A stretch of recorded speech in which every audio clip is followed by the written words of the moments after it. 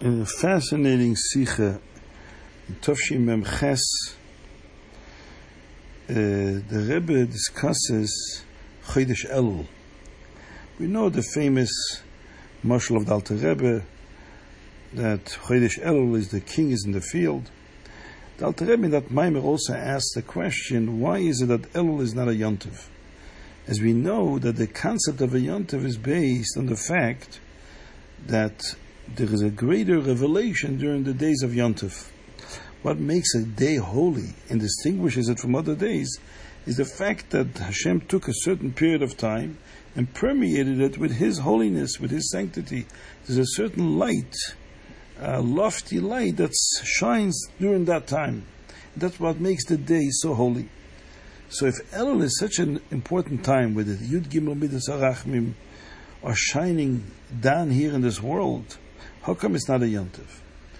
The Alter Rebbe doesn't explicitly give an answer, but it's implied by what he explains with the Melech Basodeh, the fact that the king is sort of coming down to a lower level and more discreetly showing his presence to the people. That's why it's not a Yontiv. A Yontiv means when Hashem's presence is openly revealed, His glory, His greatness, His majesty is exposed to the people. But here Hashem is sort of disguising Himself. He's coming down, but in a more dressed down format. So the Rebbe asks, but why isn't there a simcha, a mitzvah of simcha? Every yontiv, there's a mitzvah of simcha. So if there's a mitzvah of simcha on a yontiv because it's a time of great spiritual and divine revelation, then why is there a mitzvah of simcha on Elul? If the Melech comes down to us, to be with us down here where we are, that's a great cause of simcha. How come there's no mitzvah for simcha? And the Rebbe explains that there's two concepts. There's a mitzvah for simcha, and there's a mitzvah which is there by de facto. That means there's an inyan of simcha which is there as a prerequisite to a mitzvah. There's a simcha which is based on a mitzvah, and there's a simcha which is there by default, by definition. You don't need a mitzvah for that. And the Rebbe explains in the following way. He gives an example. We have the mitzvah of chinuch. We don't have a mitzvah. The Rabbana is a mitzvah of chinuch. With the Rabbana, you have to educate a child before he does mitzvahs, so that when he becomes bar mitzvah, he becomes al begeder min haTorah, he'd know what to do. But min haTorah, there's no mitzvah to actually educate a child before bar mitzvah and to make him do mitzvahs. He should put on tzitzis, he should shake the lulav, he should keep Shabbos. We don't have a mitzvah min haTorah. It's only with the Rabbanan. The shaila is, how can it not be a mitzvah min haTorah? If a child can only be bar mitzvah and transition into a new period of adulthood when he's chayiv to do all the mitzvahs, how can you shift into that and transition into such a radical shift without preparation? You need to be trained and educated first to know what to do. How could it be that the preparation and the induction of the child through chinuch in the earlier years of his life is not a mitzvah? How else do you expect a child to know what to do when he turns 13? What, overnight, does the Torah expect the child to know everything?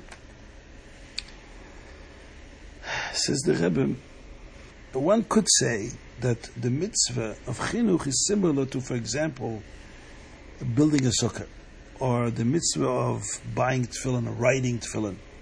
There's no mitzvah to write tefillin, there's a mitzvah to put on tefillin. But in order to have tefillin, by necessity, you need to make tefillin, you need to write it, and the halachas is how to write it. But the mitzvah is the putting on of the tefillin. The Torah doesn't mandate the preparations because that's implied by the mitzvah. You can say here too, the mitzvah is for the child to do the command is for the child to do the mitzvahs once he grows up, he becomes 13. Obviously, that means by implication that you have to train him before. But the Rebbe says that's not a good analogy. Because, we understand that, in order to have tefillin, you got to prepare the tefillin first.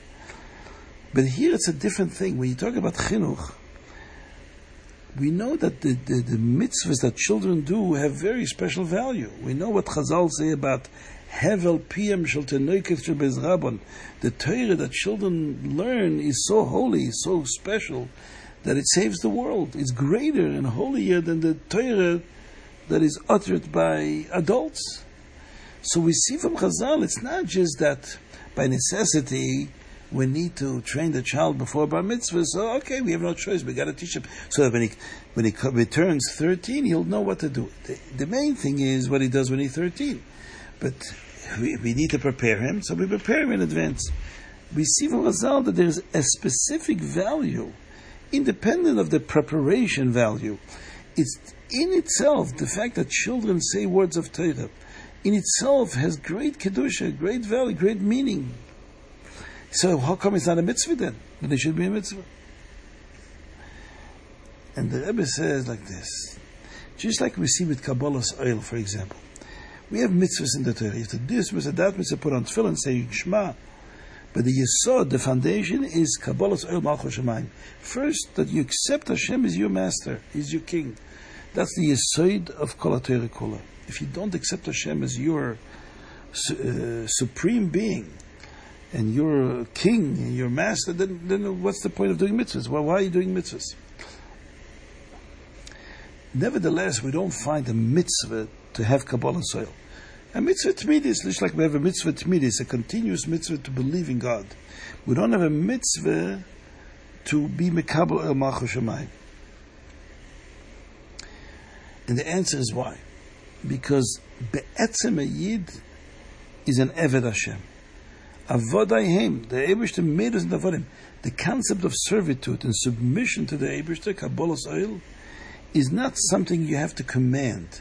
It is who we are. That's our nature. It's not trying to command something that you are.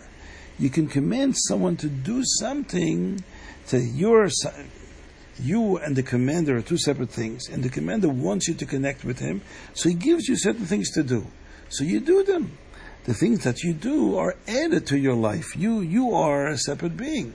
But by doing those things, you engage in these extra activities, you connect with the will of the mitzvah, of the commander. But that which is really you, Kabbalah soil is not something you command. It's not about me being obedient to Hashem's command. Kabbalah soil is because this is who I am. I'm be'etzem and eved. This is my nature. This is my identity. So that is not shayach to command. It's be'etzem that way. That's what a Jew is, be'etzem. That is identity. So the same thing the Rebbe says with children. Children do mitzvahs and they learn Torah not the way adults do. They have simple amunah. In children, the etzem haneshama is much more readily available and exposed because they're not tainted with all the nonsense that adults develop over time. So therefore, for them, the chinuch, the mitzvahs they do, is not a mitzvah because that's the way a neshama of a yid be'etzem is bottled to Hashem. And whatever Hashem says, I do. And not because it's a mitzvah, because it's commanded. When a person grows up, there's a mitzvah to do it as a mitzvah, because you're commanded to do it. A child is still in the mode, but in fact, it's still in the mode, but in a sense, it's the child is in touch with Hashem in a much deeper way.